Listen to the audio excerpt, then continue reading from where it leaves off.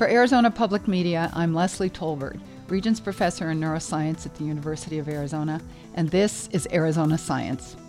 Our guest today is Jane Bambauer, Professor of Law. Jane is the next speaker in this season's College of Science Public Lecture Series on Humans, Data, and Machines. Her lecture this Monday evening in Centennial Hall is entitled Machine Influencers and Decision Makers.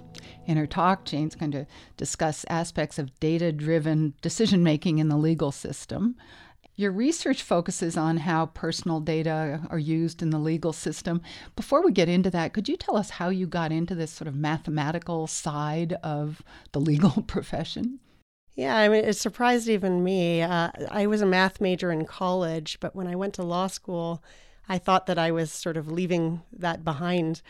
But I took a class that really influenced my life called Empirical Law and Economics, taught by John Donahue.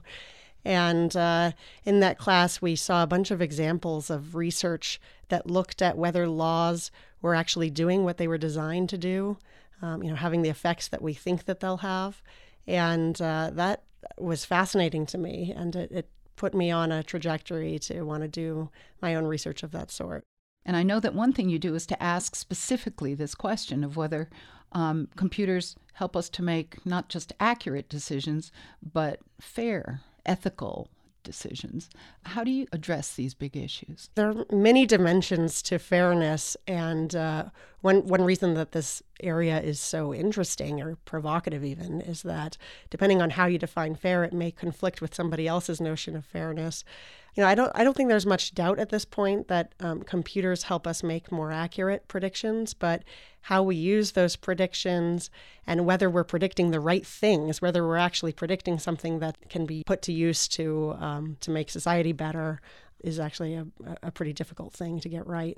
A scoring system called Compass, made by a private company called Northpoint, that uses a bunch of variables that come from a person's criminal background and surveys in order to predict the chance that this person will recidivate, that they will commit another crime or be arrested for another crime within 2 years. The key variables are things like the age of the arrestee, the age that they were when they were first arrested for any crime, how many arrests are in their record, how recently their most recent arrest was. This is conduct that the person has been engaged in, and some basic demographics, but importantly not race. And most jurisdictions also don't use zip code or, because geographic regions sort of correlate so highly with race. So most parole boards or probation decisions are made using these scores. So these scores are on a scale of 1 to 10. So people with medium and high scores above 4, are treated as significant risk, and so they are typically kept in jail. And then people with lower scores, 1 through 3, are treated as low risk and are released. If we just look at the population of people who turn out to not recidivate, they turn out to be innocent after this initial arrest, and if we break that group up into white and African American innocent people, something very peculiar happens. The white population, about 25% of them had a score that was in the medium or high range. If they had stayed in the system, they would have been jailed inappropriately. So they would have been false positives. But the rate for African Americans is much higher. It's 40%. So if you just look at those numbers, it looks like something terrible is happening here. So how do you explain it? Well, the explanation is that the white and black population does not have the same distribution of scores.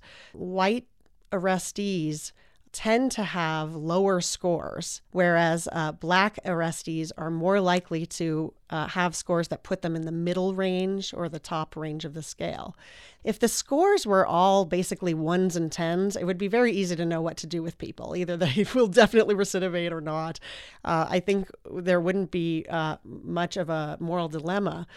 What creates this problem, though, are these middle scores. So the 6s and 7s, these are people who have a significant risk, a 50% risk of committing a crime in 2 years or of being arrested in 2 years. That's the group of people that make up false positives because they are typically put in jail, and about half of them, though, wouldn't have committed a crime. Listen to this and all Arizona Science conversations at azpm.org/Arizona Science. I'm Leslie Tolbert.